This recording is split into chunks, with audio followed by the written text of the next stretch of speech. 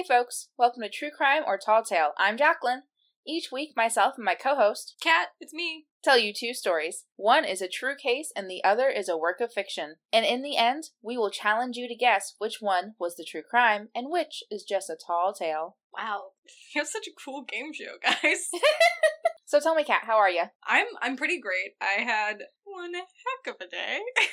So I did the thing. I locked myself out of the apartment while everyone was at work. Oh no.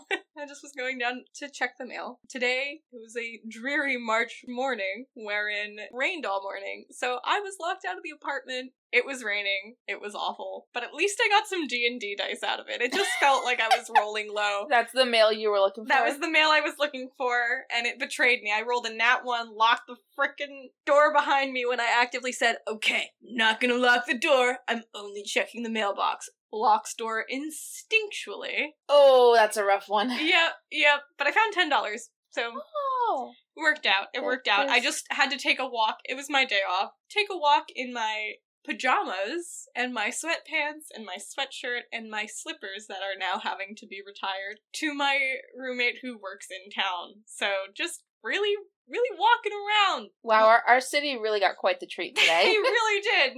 No makeup or anything. Oh my god. If anyone from, Goth Night saw me, I would be mortified. They probably wouldn't recognize me. I was in a green sweatshirt with my dad's company on it. Oh. Crusty sweatpants that had coffee spilled on it multiple times today because I'm super clumsy. Yeah, so it was a day, but I found $10, and the dice were worth it. They're so cute. Aw, well, at least there's that. Yeah. Anyway, how was your day? My day was pretty good. I have two stories to tell you. Oh boy. One is a woman looked me straight in the eyes and said, "You have a twin." Oh? And I said, what? And she's like, "My cousin's daughter looks just like you. She's your twin." And I'm like, oh, Okay. how funny. I'm not even from Massachusetts. Weird. Thanks for telling me about my doppelganger, Right. random lady. Anyway, so if this reaches people, if you live in the North Shore and you think you might be my twin, DM us. I'd like to know. I'd like just photos. Normal photos to compare. Not for any shrine or anything. No. No, not at all. I must find my twin. No, it's not like I will meet my doppelganger and we have to fight to the death. I'm not trying to do that.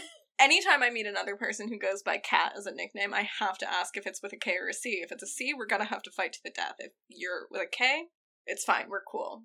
I'll nod at you from across a crowded room and be like, "What's up with her, Kat?" That's chill. Oh, and I have one more story. It's from Oh a few God. weeks ago. Okay. When I went home, when I went back to Jersey.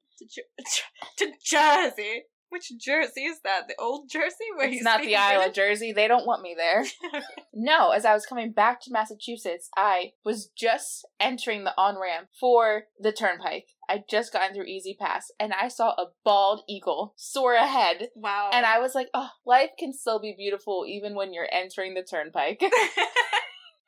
And that is my motivational quote of the week. Perfect. Life can be beautiful even while you're turning onto the turnpike. All right. Anyway, Shall we get into it? I mean, yeah, we've got one more bit to do if you want. The wine bit. You're so right. We have bits, guys. Because we're trying to be funny. Is it working? We want to sort of it's like I'm trying to be a fluffer for the episode because we're going to talk about murder in a hot second. So we're trying to deflect and be like, let's have a little bit of fun before we It's an ease in, ease out kind of podcast. Yeah. The middle is all just, Do you want to what it is. Do you want a slapdash of comedy with your trauma? That's Yeah. us. Yeah. Anyway, so we do wine here, and Yes. we have a Pinot Grigio from the countdown thing. From the advent calendar I gave you on New Year's Day. Yes. Anyway, it's Pinot Grigio. Ooh, it's a white wine for white me. wine. So you're white wine, I'm red wine. Yeah. Anyway, we can make that our aesthetic, though. It's like one of us is white wine, one of us is red wine. Yeah, no one has to know that, really. At the end of the day, I drink anything. You drink anything, both, but, Yeah, that's us.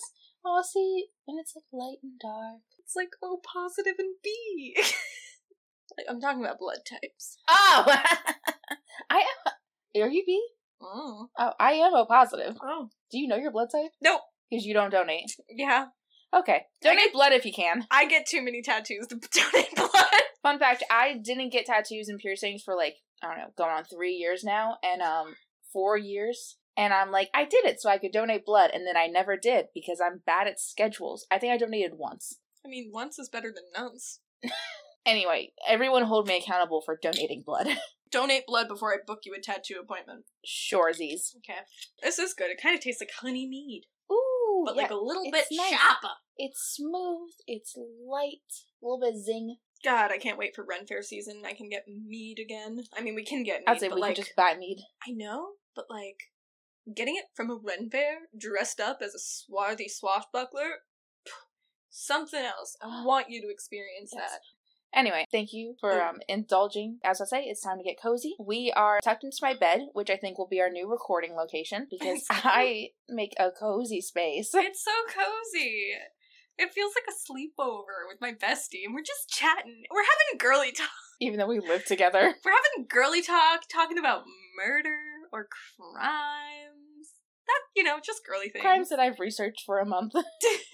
Anyway, so I hope you are cozy and comfy wherever you may be, doing whatever you may be doing. But we're about to get into it and get uncomfy. Today's theme is the death of a reporter. Oh, dies on the job? Actively trying to report something? Yeah, not necessarily at the scene of a story. Or they get got due to a case. Kinda the second part. Okay. Alright. Yes. So, to start us off, we're going to talk about the First Amendment. Okay, awesome.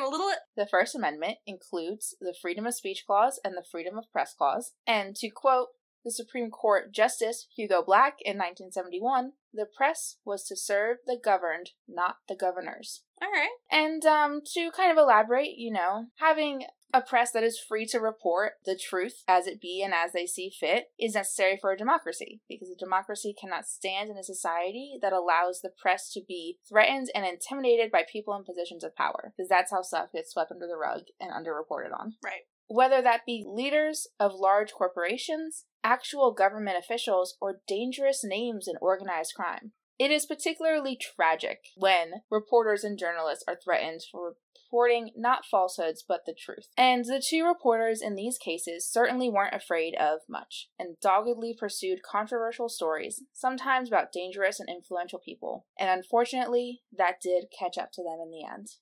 So, case 1. Las Vegas, 2012. Okay. Here we meet George Ruman, 69-year-old investigative reporter for the Las Vegas Times. Okay, so he's older. He's been around. Oh, yeah. He's a senior reporter. He's been around the block. He knows what he's doing. He's been reporting in Las Vegas for nearly 40 years. Cool. He was most well known for his coverage of organized crime and corruption in Las Vegas throughout the city's history. His colleagues spoke highly of his tenacity and integrity when it came to investigative work. George had reported on many hard-hitting cases in the past decade, such as bribes of local politicians by strip club owners to repeal a law that made all clubs in Las Vegas no touch. Okay. So basically, the law that says... don't touch the girls. Yeah, you can't touch the girls, otherwise this turns into more of a brothel than a strip club. Right. Obviously, strip club owners thought, we'll make more money if the men are allowed to touch. Yeah. So they tried to bribe local politicians. When this was discovered and investigated, it ruined the careers of many up-and-coming political figures. Spicy. Yeah. The misuse of funds by the Las Vegas Convention and Visitors Authority, which is funded by state tax on hotel rooms. Financial records showed extravagant spending that had little to do with work and violated the board's own spending procedures. Ruman's investigative reporting directly led to a state audit and criminal charges being brought against the board members. So you could say they might have had beef with him. Okay. Another story was about city government failures that led to a deadly fire at Alpine Motel and Apartments. The building was built in 1972, was 3 stories high with 42 units. It had failed 6 fire safety inspections over the past 10 years, but yet was allowed to stay open. Interesting. On December 21st, 2009, a fire broke out in one of the units, and due to most emergency exits being bolted shut or obscured, 6 people died and 13 were injured. Oh no! The building's fire alarm never went off. Are you smoke detectors in individual units went off, but the buildings, yeah, the thing that scares us to death in the middle of the night in our building, yeah, never went off. Love that. The fire commission had not been to the building in 3 years. Okay. And George reported on this one extensively. And most recently, in May of 2012, George published a series of articles accusing Tim Burtson, the Clark County public administrator and former probate lawyer, of administrative bullying, favoritism, and having an inappropriate relationship with a lower-level employee. Seemingly as a direct result of these articles, Burtson lost his re-election bid in June. County lawmakers also assigned a consultant to address the complaints against him by other employees. So, all cases very heavily embedded in Las Vegas and the directly surrounding area. A lot of cases going on. Yeah, all in the past... That's a lot to keep track of. Yeah, all in the past 10 years, all big headliners, you could say. Okay. So, with George having ruffled many people's feathers over his career, some may say he had enemies, but still he relentlessly pursued the truth regardless of the risk. Unfortunately, someone with a score to settle caught up to George on September 2nd. George was exiting his garage around 11:20 a.m. when he was attacked by someone laying in wait for him. Video surveillance showed a struggle where one person fell to the ground and never got back up. Right, I forgot that this is about a reporter and not, like, the lead investigator. Nope, this is a reporter. This is someone that literally just covered these cases. Yeah, covers these cases, and in some instances, covers these cases before they are even on police's radar. Like, he's bringing attention to things, which then leads to heavier investigating and possible charges. So he's the first one to kind of get these scoops, you could say. Okay, so he goes down. So yes, from the surveillance, they could see that the assailant approached him dressed as a landscaper, wearing a wide-brimmed sun hat, orange long-sleeve shirt, work pants, and garden gloves. The assailant stabbed George in the neck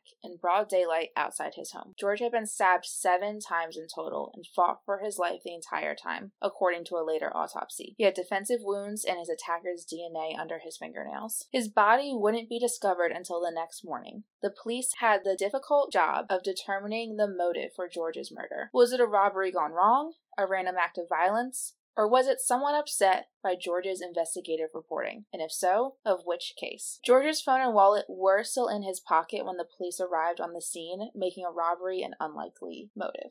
The assailant couldn't be ID'd from the surveillance video alone. They could be seen arriving in a maroon GMC SUV without a license plate. Police released stills of the surveillance footage, asking the public to help identify the perpetrator and vehicle. Police said the assailant was likely casing the neighborhood to commit other crimes before committing the murder. So they're saying that it's not targeted at this point? At this point, they released a statement saying, based on the footage and how the assailant acts in the footage before and after, they think he was casing the neighborhood, possibly to commit other crimes. Interesting. Okay. Part of me believed that this was done in order to kind of engage the public, being like, this person is most likely still a threat. You should really, really help us. Yeah, okay. George's colleagues at the Las Vegas Times felt compelled to do all they could to find his killer and started investigating on their own.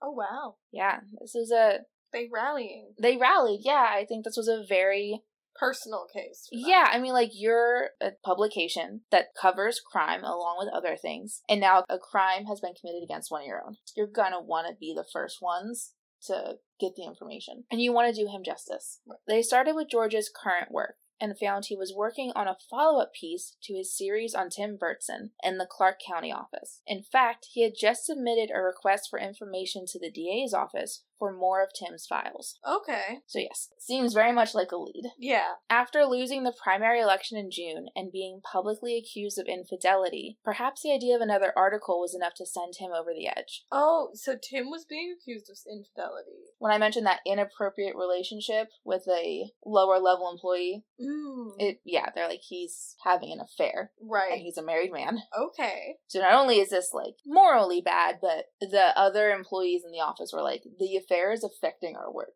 Right. Like, he's showing favoritism, he's bullying everyone else, and we are just not getting our jobs done. Right. Anyway, so the Times sent a photographer to Tim's home, where the photographer snapped a photo of Tim washing a maroon GMC SUV in his driveway. Uh-oh. So, Looks like we got him. We definitely have reason to call in the police. So they turn this photo over to the police, giving the police the lead they need to narrow down the investigation. Tim Burton was now the prime suspect of a murder investigation. A search warrant was served on his home 4 days after the murder. Police discovered shoes and a straw hat matching the video that had been cut up in an attempt to destroy evidence. Uh-oh. The shoes also had apparent blood on them. Okay, well... Both Tim's personal cars were towed by police during this search warrant. After the lab results came back the same day as the search warrant, confirming that the DNA under George's nails matched Tim, the police moved in for an arrest. Police in tactical gear surrounded Tim's home, taped off the road for several blocks. Investigators found Tim inside his home with self-inflicted wounds to his arms and having ingested narcotics. Police believe this was in an attempt to die by suicide, knowing he was going to be arrested for murder. Tim was charged with the first-degree murder of George Ruman, a journalist who dared to report his wrongdoings as an elected official. Tim professed his innocence and claimed he was framed for the crime. Damn. Oh, okay. So yeah, that felt speedy, but that is case 1. Cool.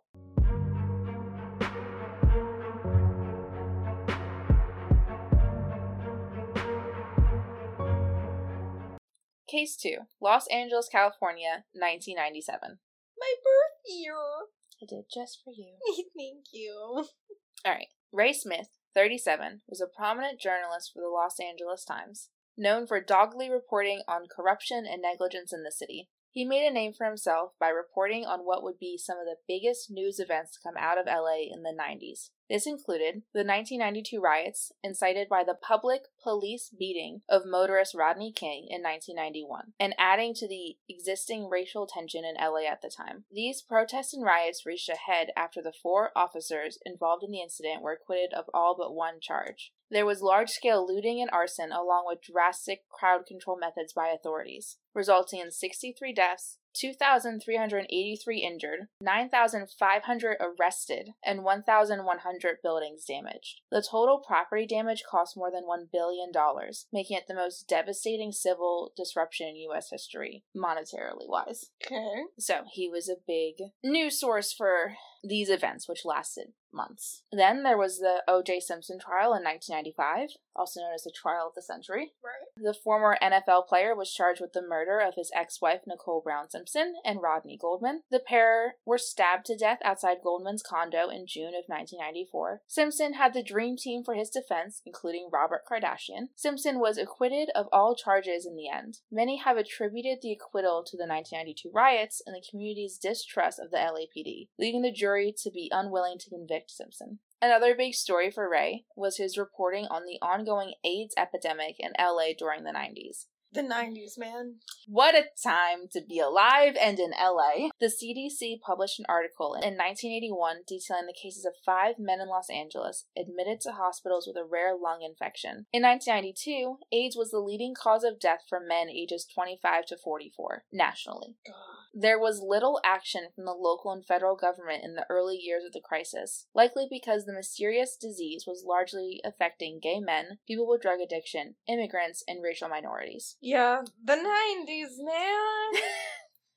Right, so these are all, like, the big hot, things. right, these are hot topic issues. In the 90s. Ray is reporting on these. People have lots of opinions about these, no matter what side you're on. Right. So, you could say he also ruffled some feathers. Mm-hmm. So as a man who covered controversial, hot topic stories, it wouldn't be a surprise to those around him that he would take on another dangerous story. Around 11:30 p.m. on March 31st, a woman flagged down a passing police car to report that 2 men had been gunned down. The victims would later be identified as Ray Smith and Howard Fitzpatrick. The woman, Sarah Harris, 39, was walking her dog when she witnessed the attack. She was across the street when a hooded man walked up behind the 2 men as they walked down the street and shot them both in the back. She screamed when she heard the gunshots, and the assailant ran off.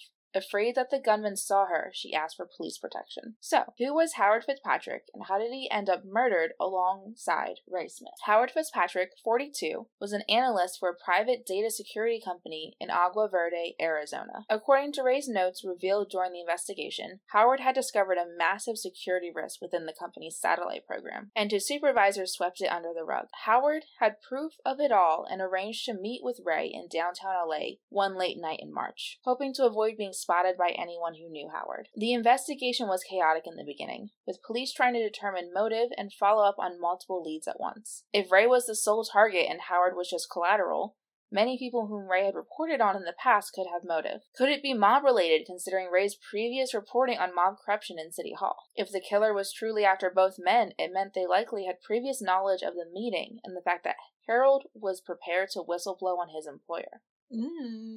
Slim chances, but it could also be a random act of violence and not a targeted attack. But considering it was a planned meeting, and there was a lot at stake for some other people, I think it's unlikely. Right. Sarah was frantic after witnessing the attack and could only give a vague description of a hooded figure. As police worked with her and provided protection, they noticed some holes in her story. She had described the shooting as a close proximity, almost execution-style killing. Nearly a contact shot, which is when the barrel of the gun is almost touching the person it's shooting. Right. But ballistics would later reveal that the shooter was most likely more than 20 to 30 feet away. Ooh, if you're behind them walking a dog, Sarah.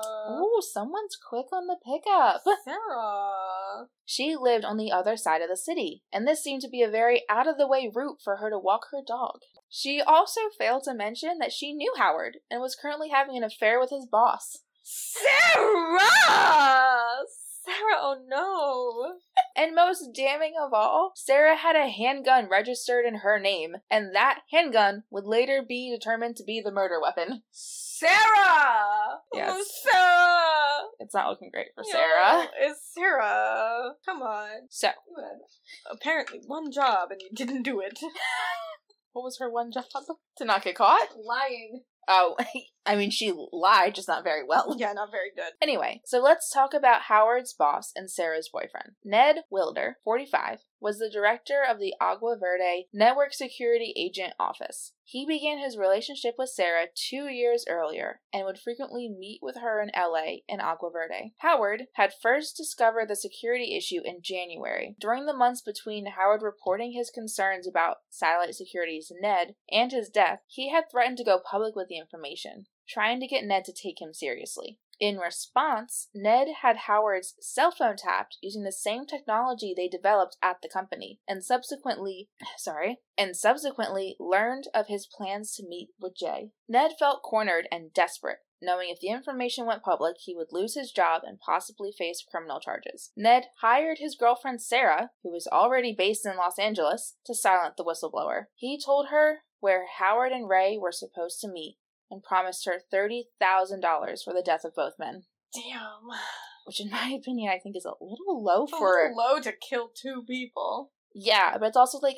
15,000 a head? It's also like, but darling, don't also, do it for me. Just don't kill people for money. Yeah, also, let's not put a price on human life. Say, I'll take the payment up front, get the money, and then call the police. Like, I just performed my own sting operation. Here you go. Here you go. Can I keep the money? Most likely not. According to Sarah, Ned also manipulated her emotions as well, imploring her to help him. Otherwise, he would go to jail and she would never see him again. Oh no, don't do it for a man. Don't commit a crime for a man. Convincing her this would prove she really loved him. Don't do crimes for men. I think we're getting a picture of Ned, which is that he's a gaslighter. Don't do crimes for men. Just don't. Should we get that embroidered? Yeah, don't do crimes for men. Yeah, that's on the back. It's don't do crimes, ... And on the back it's for men. If you're doing crimes for women, okay.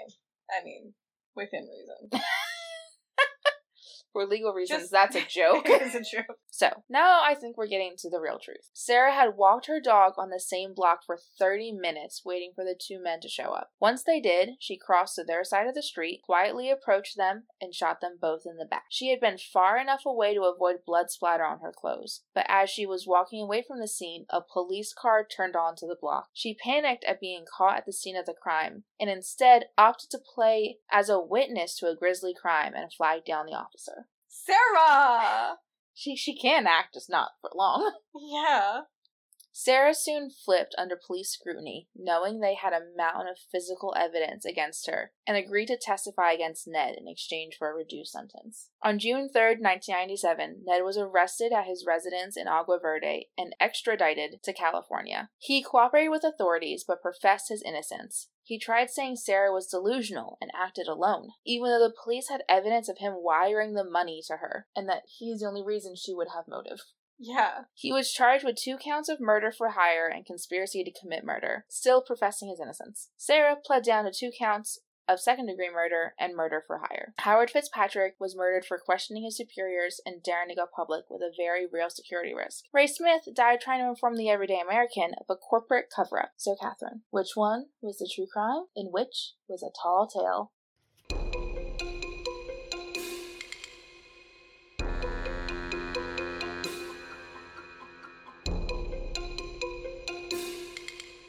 Hey all! Before we give our big reveal, pause and go to our Instagram at True Crime or Tall Tale Podcast and comment on this episode's post. Tell us which case you think is the true crime and which one is the tall tale. Then tune back in to see if you were right. Thanks for listening. Now back to the show. I just gotta start off by saying, I hate you. Why? Well, because you're so good at this. And I'm sitting here going, I have honestly no fucking clue. Can I ask you, is it because, they're both on the same level of believable? It's because in both of them you put an exorbitant amount of details that both sound like, oh, you would only have this detail if it was, written for you. Right, if it was a crime show. If it was, a crime show. But then, not if it was, if it was, a documentary. Oh, okay. I would only have this much detail if it really happened and someone was reporting facts to me. Or you're really good at freaking making them sound like each other. And, oh, God, I hate you. I really do. Can I tell you something before you answer? Yeah. When I had Eris edit this, they had no comments. I hate you so much because you're so good at this. What I'm hearing is that you're gonna do 2 for, 1. Every one episode I do, you're gonna be, doing, I'm hosting 2. I'm hosting 3. Because for me, I'm just, out here being I'm gonna lie. And it's very obvious and very clear which one is which. I'm sorry. And you're out here being I'm the queen of vague. And also, here, they're written the same. And I'm okay, that could be real. But also, that could be very fake. And I'm oh. May I just remind you, the entire concept for this podcast, which you had as soon as we got into New Jersey, was your idea. I know it was my idea. I am aware.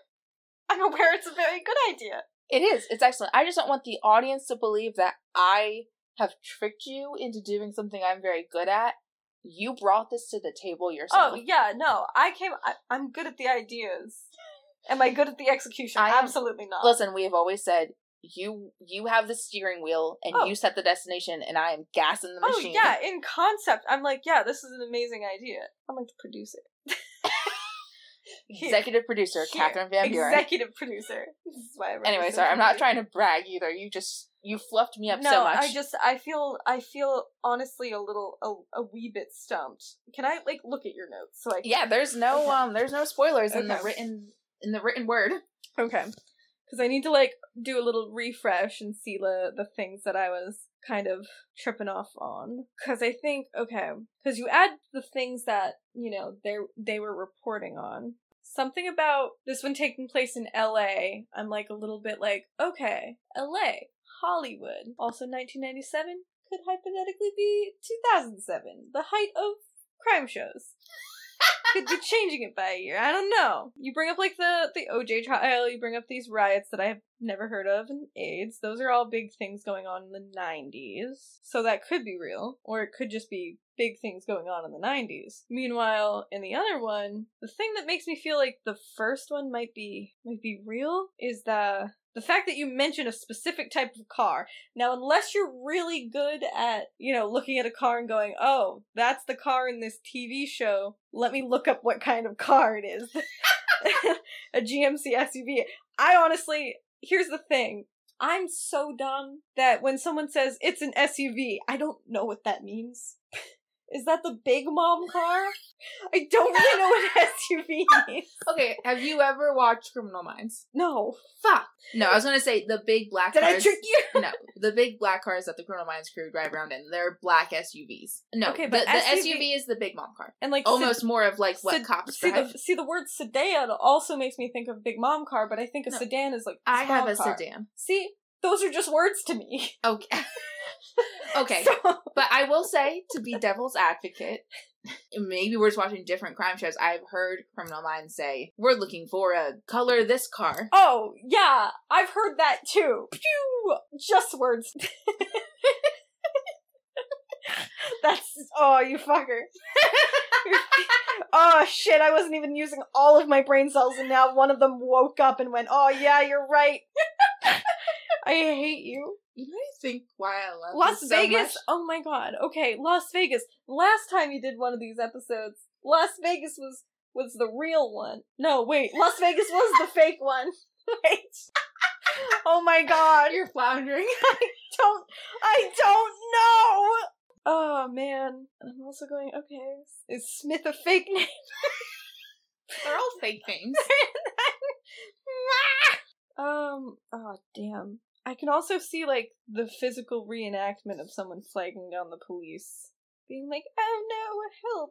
There's a lot of interview things in this one that make me go, maybe show, but also maybe not. I don't know. And in the first one, the whole, like, let's surround the house thing, I'm like, okay, that could be fake. That's pretty cinematic. But then I'm thinking about him being, like, overdosing on, like, narcotics and everything, and I'm like, have I seen anything in a show like that? Because usually it's a little bit like confession roomy in a crime show, or it's like a really weird grand scene. It's like, yes, I killed them.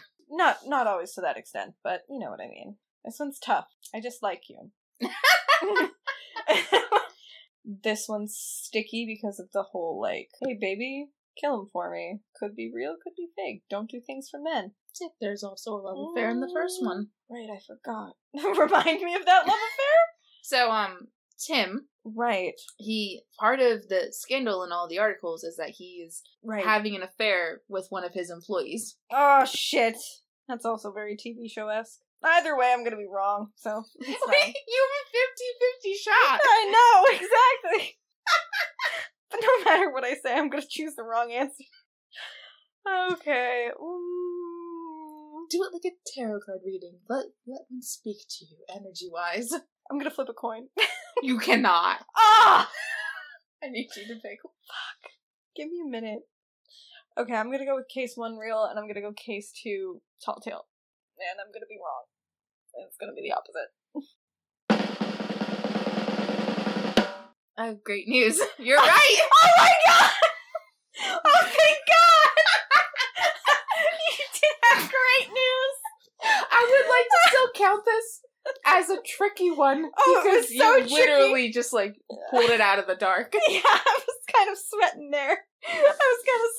For a minute. I was like, oh my god, I'm gonna be so wrong. Oh, okay. Oh, damn. Okay, awesome. What was it? Alright, let's talk about the reveal. That still counts, because I was really sweating under the pressure there. Okay, while I pull up the other document, all of the prior cases that these reporters covered are real. Yes. Regardless of if the case itself is real. Right. Those are all real things that happened in Los Angeles. They have been fact-checked by me and Eris.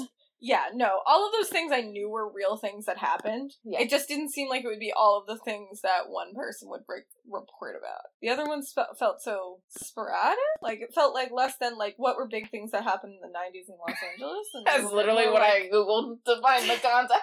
I know, but it still had me sweating. I was like, but it could be real. A somewhat up-and-comer trying to make a name for themselves, they would cover the biggest things happening in Los Angeles. Right, exactly. I'm not gonna blame them. Okay, so, let's go over our true crime. And I have to say, everything I'm about to speak about is alleged because this happened in 2022.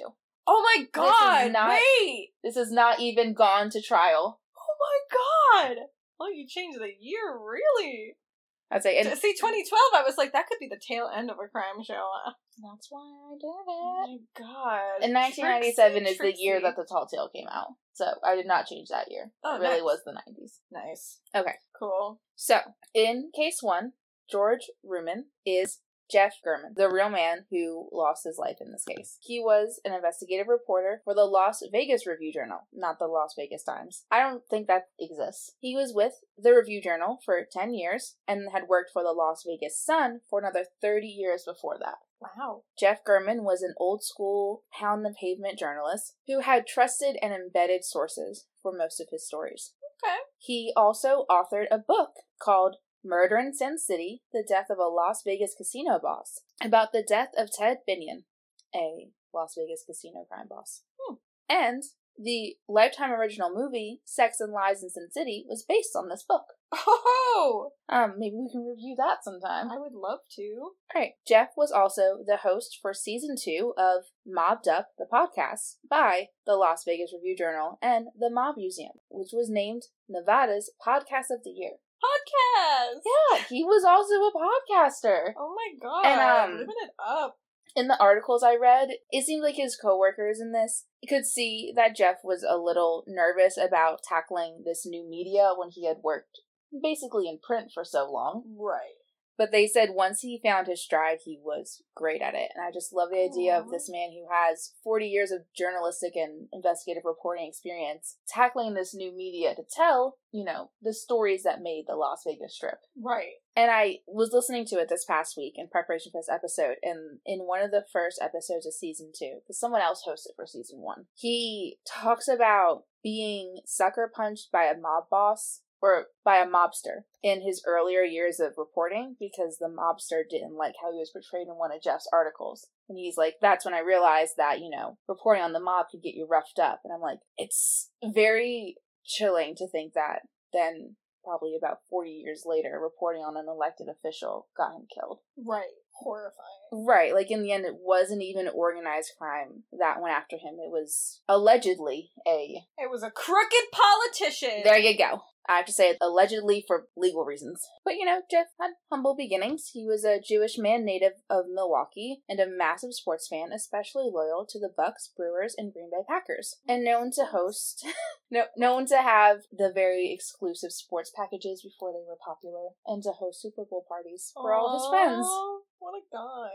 Yes, I was very endeared with him throughout this research. So, let's talk about the murderer. Tim Burtson in the story is really Robert Tellis. He is a 45-year-old elected official as the Clark County Public Administrator. He was a Democrat, and he was a former probate lawyer. So, what I understood about the position he held and the office he oversaw was that if someone died and had property or assets and they didn't have a will, it was up to this office to find, the next of kin or the closest family that would then, where, this property or these assets are now theirs. Oh. Okay. So it's a pretty niche office, because I've never heard of it before, but also that doesn't necessarily mean anything if I've never heard of it. Yeah. Because we're us. Jeff was murdered on September 2nd. On September 1st, Robert received emails, basically from his boss, saying that there had been another, request for information from Jeff and the Las Vegas Review-Journal for emails and text messages communication between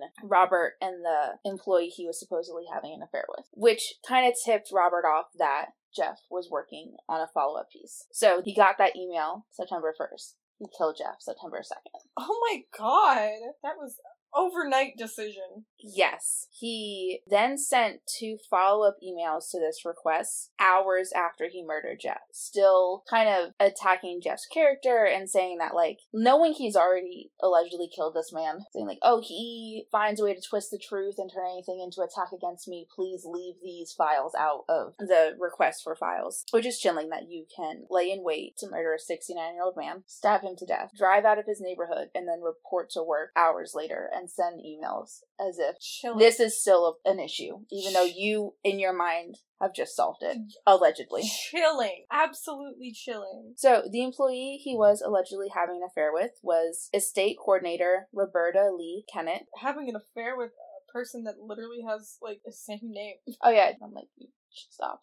Stop dating people with your same name. No one will pull it off like Taylor and Taylor. Yeah. Anyway, currently, as of January 26th, police are trying to get access to all of the text messages and social media contact between Robert and Roberta to determine if he was working alone or not, or if she knew about the murder, and if she played any part in it. So, one of Robert's former employees described him as, quote, narcissistic and crazy, unquote. That was Janelle Lee. She also called Tullis sinister and calculating, according to Court TV article. Anyway, so an update on Robert. Currently, the latest I could find on the case is he had a public defender. He then hired private lawyers because the Las Vegas Review-Journal said he has thousands, almost millions of dollars worth of real estate. Why are taxpayers paying for his public defender? Right. He then hired 2 different private lawyers, both of which fired or have requested to resign. And he now wants to represent himself,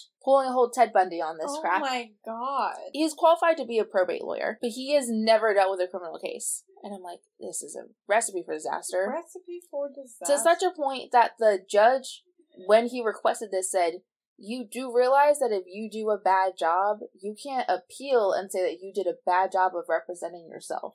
Right. But yeah, I found this one, it's kind of sparking a conversation that I alluded to in the beginning of like, what does society look like when journalists genuinely fear for their safety and are afraid to report on cases and are afraid to report on elected officials? Right, like what does that do to the freedom of press? Yeah, and like what happens when you have young journalists looking at cases like this and saying, maybe it's not worth it. Maybe I'll pick another career. Right, like reporting on news shouldn't be a line of fire job. Right, and like, once again, it's not, as far as I could tell, like Jeff ever reported falsehoods. He never made stuff up. He had sources and credible witnesses for his stories. He was telling he was reporting true facts. Those true. And he got killed because he was just telling the ugly truth that people don't want on the surface. Yeah. Robert felt like his career and his marriage had been ruined and directly attacked by Jeff, and so, allegedly, he killed him for it.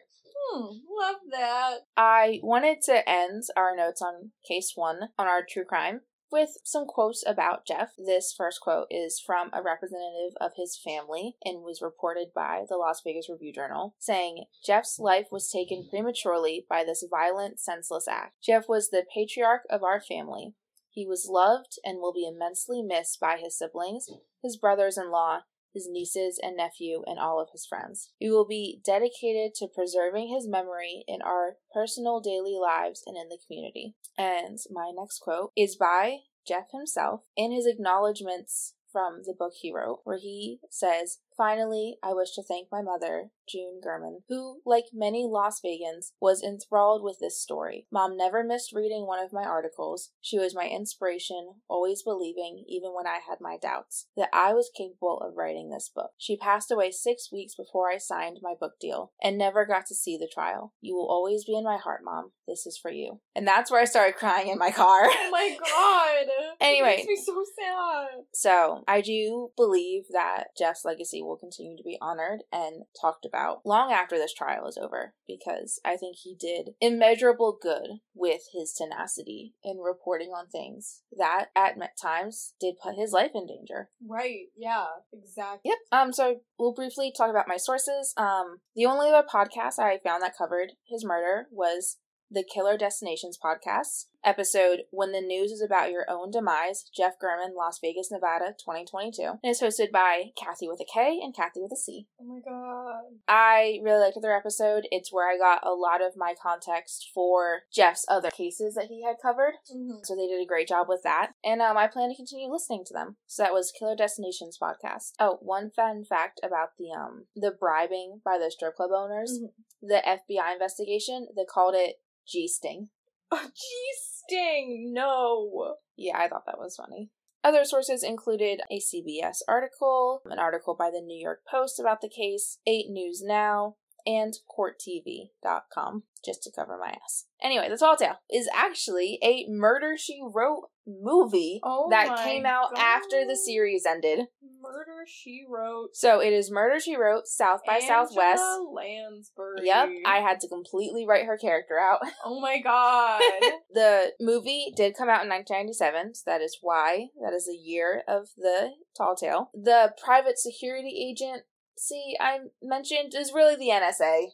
Okay. And I realized, I'm like, the stakes are too high if this involves the NSA, so it became a private security company. Howard Fitzpatrick, who I spoke about, was Peter Hayward in the movie. Peter and the reporter, which was seemingly nameless in the movie, were both murdered, but on separate occasions. Oh. And Peter was murdered in downtown LA. A woman did flag down a police officer and said, "I saw this man be murdered. As I was walking my dog, I'm afraid the assailant saw me. Please protect me." That woman then met Jessica on a train. Oh, her name's Jessica, not Sarah. Oh, no. Jessica is Angela Lansbury. Jessica is our main character of Murder, She Wrote. Oh. Sarah is Sarah. I've never watched Murder, She Wrote. Oh, God. I just know it's Angela Lansbury. Every time I mention Mrs. Maisel, my mom thinks Mrs. Marple, and then thinks Angela Lansbury, and then thinks Murder, She Wrote. And it's all different things. Aww. My brain, too, gets confused. So yes, our Sarah character did fake being a witness. She did murder our whistleblower. So did she murder the named one or the reporter? She murdered, The nameless reporter? Or no, she murdered the employee. That you called Howard Fitzpatrick? That I called Howard, okay. yes. Whose real name is Peter Hayward. Yes, his real fictional name is... His real fictional name. Sarah was having an affair, but not with Howard/Peter's boss, but with Peter himself. Oh my god. And she's a spy. Oh my god! And I had to write so much out of this. Like, she was a spy. There was a whole spy ring. The other people from the spy ring are the ones that murdered the reporter. God, but I love a good spy ring. There was a murder on a train. God. I thought about making that the theme, but I'm like, no, another time. Another time. Train murders. And you can't choose Murder on the Orient Express. They traveled all over the Southwest in this movie. There was like 1,000 different locations. But yeah, the long story is, man discovers satellite security risk in the NSA. Bosses don't listen to him. He takes little microchip that I don't understand to see reporter in Los Angeles is murdered before he meets the reporter, because reporter is running late. And then is all kinds of confusion after that to try and get this little chip back. Okay. And in the end, you realize Sarah killed her own lover because she didn't really love him. She was just a spy trying to steal his confidential information. Oh my god, nothing's worse than a spy who doesn't love you. I know, at least love me. At least love me. So yes, I got to play a spy once in a play that didn't love anyone. I just got murdered in the first scene. It was called The 39 Steps. It's really cool. Oh, okay. We shall check it out sometime. Yeah, I love it. Honestly, I love playing every single character. I went from being a murder victim to like a old man politician to a sheep to a paper boy. I was doing one-man newsies for a moment. And then I was a police inspector. It was great. I got to go from hello, darling. Were there other people in this play? Yes. But I got to play everyone else. It was awesome. You were the entire ensemble. Dude, the amount of different accents I got to do, fantastic. I went from, how old were you? Darling. I was a sophomore. Oh, yeah. So all these accents are clearly top-notch. I taught myself how to do a German accent, and I taught myself how to do a Cockney paperboy accent. I did an old man accent, and people were so complimentary and convinced. Like, they were like, how did you get old man gumming it, like, mannerisms down? I'm like, I'm so young yet so old. And then I got to be a nice stuffy police inspector. It was fantastic. I was with Scotland Yard, and I had 5 o'clock shadow on. It was great. I love it. It was awesome. Anyway, moving forward. No, those are my notes. Perfect. Glad I got to talk about being a police inspector back in the day. Yes, no, do you have any further comments on these cases? I mean, it was a wild ride. You know, like, you had me a little duped there. I got a little nervous, sweaty, going, I don't really know, but... Yeah, you snatched the laptop out of my lap. I did, I had to look at it. And really look. Alright, well, I highly recommend everyone listen to the Mobbed Up podcast. Jeff absolutely does a great job in writing and hosting it in the second season. And it's just kind of it's sad. It's melancholy, to listen to this man describe the history of his city that he loved so much and reported on so deeply. And then realize that's the only thing left of him right now, really, other than his legacy and all that. Oh yeah, but a physical recording, it's haunting after the fact. It's haunting posthumously. Yes, and this is very morbid. But I'm in a way, I am doing my loved ones a favor by making this podcast, because if anything ever happens to me, they have an extensive recording of me being an idiot.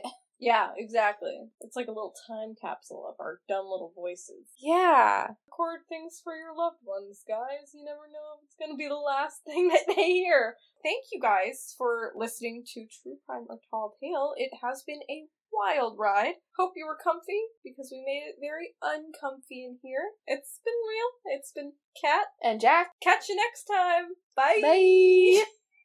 Oh God, I hate us. I also don't like us very much.